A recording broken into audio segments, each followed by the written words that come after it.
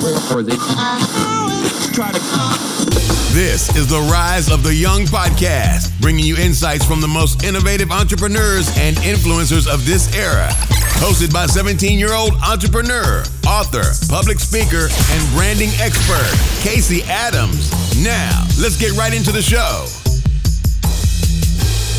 What's going on, everyone? Casey Adams here. Welcome to the Rise of the Young podcast. Today, episode 20, we have Mikey Taylor, professional skateboarder, entrepreneur, real estate investor. He is the man. So first off, Mikey, tell us more about who you are and how you started your journey. Okay. Do you want me to start from the beginning? I've talked to you about it. It's a long journey. For sure. Just overall, the short little 1-2 minute, just your journey. So basically, I started skateboarding, and it was at a time where skateboarding wasn't it wasn't big. Like having a career as a professional skateboarder wasn't very, there was just no longevity in it. So my parents were really worried about that choice when I made it to do this. And I started skateboarding professionally, and right at that point, skateboarding pretty much blew up, started getting really big. You were able to not only make a significant amount of money, but reach a lot of people, right?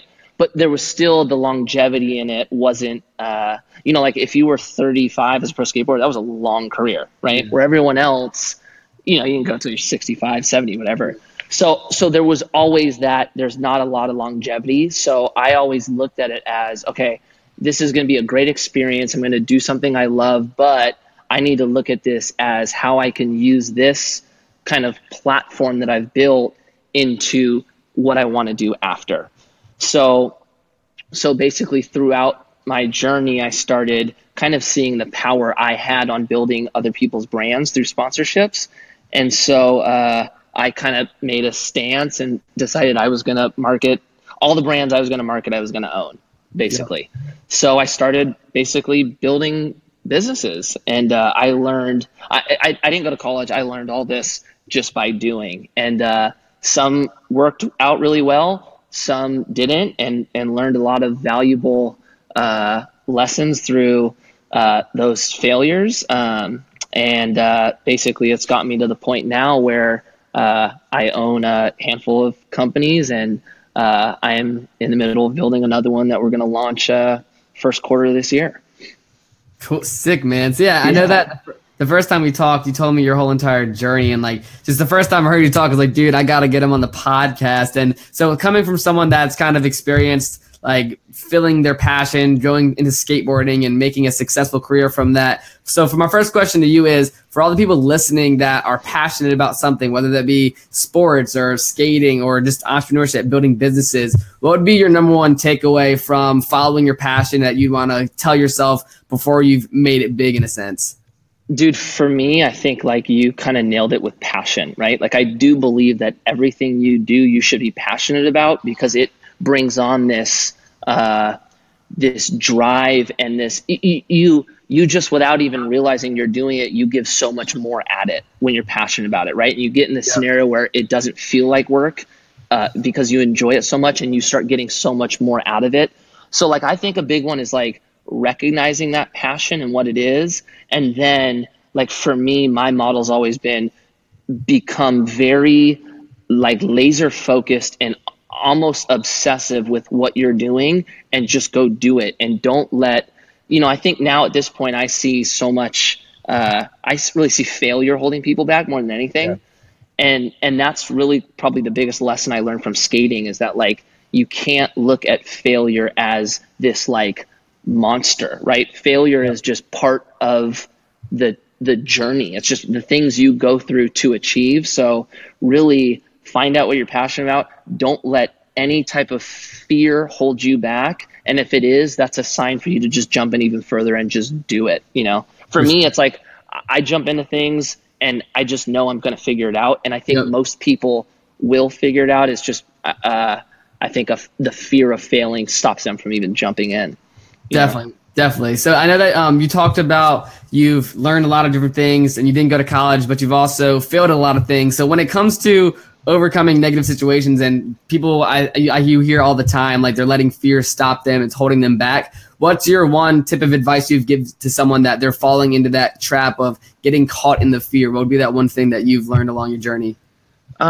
Dude, so with skating, it really comes down to skating, right? And I think the process that we go through to really what it comes down to is these video parts, right? For skateboarding, it's not about contest, it's about video parts, right? And for us, it takes about 3 years to film one video part. And that's what our whole career stands. Like the video part is what basically makes you who you are in skateboarding, right? Yeah. And it takes us, dude, usually 3 to 4 hours to film one trick, right? Mm-hmm. And involved in that trick is a lot of pain, right? We're jumping off stairs. Yeah. It does not feel good to fall, right? and it's, dude, 4 hours of fail, pain, fail that we go through to achieve that one land, right? Then on like the more macro scale, it's over a 3-year period. We put all that failure and pain into creating a 3-minute video part. Yeah. And so like it really brought like this, it really made fear, just me look at fear differently and not to be scared of it, to just accept it for what it is, learn from it and keep moving. And I think for me, the thing I had to do was like, if I'm ever scared of something, that's a good sign of me pushing forward, right? Or like, if I ever like start doubting myself, that's when I know, okay, I'm doubting myself. It's time to make myself move forward. And that's kind of been, I think, the biggest learning experience through it. And really what I think helps me continue to accomplish my goals. For sure. Definitely. So I know, when we first talked, man, you were talking about like how you evolved into the skateboarder you are, but then you told me about like the pivoting point that you had when it comes to like not reaching a peak in your career, but wanting to do something different. You like excelling at certain things and you felt like you've reached the pinnacle in your skating career. What do you think was like your pivoting point? I know that we talked about how you got into doing a lot of real estate. So what was your pivoting point in your career that was just a massive breakthrough for you?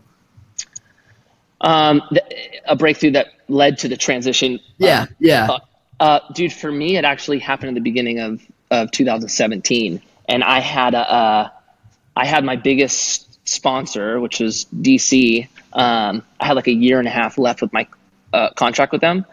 And they found like a loophole in it and got out of my deal and basically said, look, take us to court if you don't like it, right?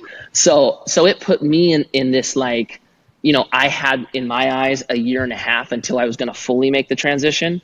And it just kind of forced me to go, okay, this isn't going according to my time. I just have to kind of just do it now. And instead of like leaving on my terms, it's just time to do it now. And it was really that moment that put me in this place of like, okay, where do I really want to head with this? Where do I think my real potential is? And how can I really achieve that? And that was like with me losing that major sponsor put me into this place of like, what do I really want to do? And in my eyes, it was, I really have a passion for real estate actually. And just the process of negotiating deals to get the buildings, the design aspect of it, it's just a real fitting space for my personality. And then also we're doing this learning site for entrepreneurs, basically teaching them the tools that you would need to know to start, market, sell, operate a brand in today's market, and really kind of get to this place where like I'm doing this thing and I'm able to kind of give back for these kids who are doing it now from the last 15 years of experiences I've learned, essentially. Yeah, definitely. Yeah.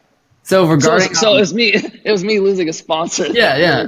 Made me go, okay, you're all in now. That's so sick. So when it comes to real estate, I know that like the real estate, it's such a big topic, but when it comes to the actual getting into it and becoming successful with it, number one, so what kind of real estate do you do in particular? And then for people that are listening that maybe are interested in getting into real estate, maybe they want that same pivoting aspect in their life right now, what would you say is the 3 biggest tips to just, instead of just saying I want to do real estate, to actually taking the next steps to start doing it? So the space that we're in is multifamily. We do value add multifamily. So basically we're renovating, kind of older rundown buildings into these kind of nicer, newer places. Yep. the thing that I mean, dude, the crazy thing is it's all the same. Skateboarding, beer, real estate. It really all goes back to just not being scared and executing. Right? For real estate, it's like you first have to understand the space. Right? For me, it was like I really had to understand how to analyze these deals, how the model worked. Right. And at that point, then it's just, okay, now let's just go make it happen. And it's really like a big thing is networking, building a team, building relationships, finding these areas and kind of creating a team in that space and then just executing. Really. It's like, it's crazy how many similarities there are to all these different categories. Right. Definitely. So, I mean, dude, I learned everything from, I'm doing this with a few people. So one of my close friends was doing multifamily, and basically she wanted to do it at a larger scale and build this kind of brand around it, where she reached out to me to kind of do this with her and accomplish that. So for me, it's like I always try to find, if I don't know the space, I like finding somebody in the space to help mentor me or partner with me. And then at that point, so you just gotta execute. It's just do and make it happen. Definitely. So regarding that, like the website for young entrepreneurs that you talked about, do you mind going into a little detail about what that site is and what you plan on taking it from right now, the idea, to where you think it'll be in the next year or so? Yeah. So the site is called Ovni Intelligence, which we have a launch date of about February. And really, to me, it's like I want to create something that, like, to me, I see this big issue with schooling, right? Like, one, maybe I'm a little biased because I didn't go to college and I learned all this on my own, but like, I don't see how this model is going to survive, right? I don't see how like all these kids are going to go to school, bring on so much debt and really, in my eyes, learn less than if they would have just jumped in and learned it on their own, right? Yep. So like I see like a flaw in the learning system where like I just want to get people wherever they want to go. I want to try to get them there quicker and save a lot of money in the process, right? So it's like really just trying to incorporate what I've learned through this process and give it to I shouldn't say kids, like I hope I could help older people, but I think kids are just a little bit more in tune with online learning and this new way to learn, as opposed to like just going to night classes or a school to learn it. Definitely.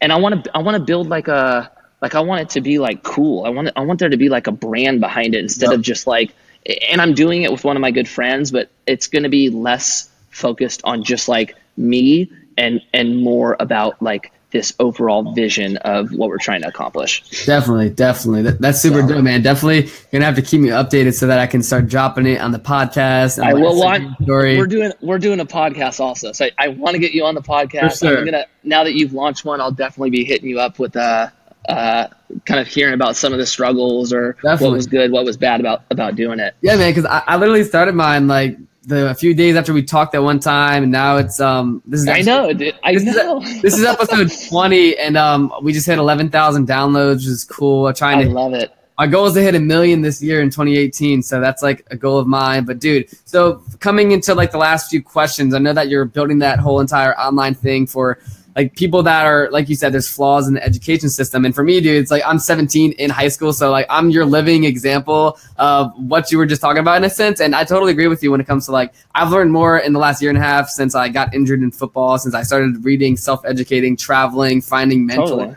I've learned more in that little 1 year gap than I've learned in the past 8 or 9 years combined when it comes to just the math equations and chemistry and all that sort of stuff. So when it comes to, like you said, about the young generation, you see a flaw in the education system. What would you say are your biggest 3 takeaways that you'd want young entrepreneurs to know when it comes to the execution that needs to be taken? Because I know for me, there's a lot of people that read books. There's a lot of people that listen to this podcast right now, but they're not having results because they're not executing. So what would you say are the 3 biggest tips to start really seeing results in whatever thing you're doing?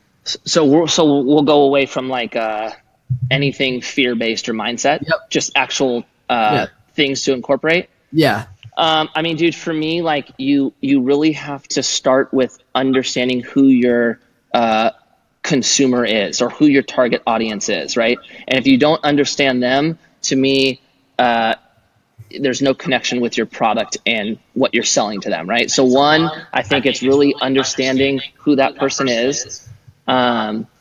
Two, you have to build, in my eyes, you have to build a brand or a story or a connection with that person past the product, right? And so I think like you really need to develop a brand and story that's authentic to you, and really have that be the driving force behind the marketing that you're doing to reach those people who are going to buy your product.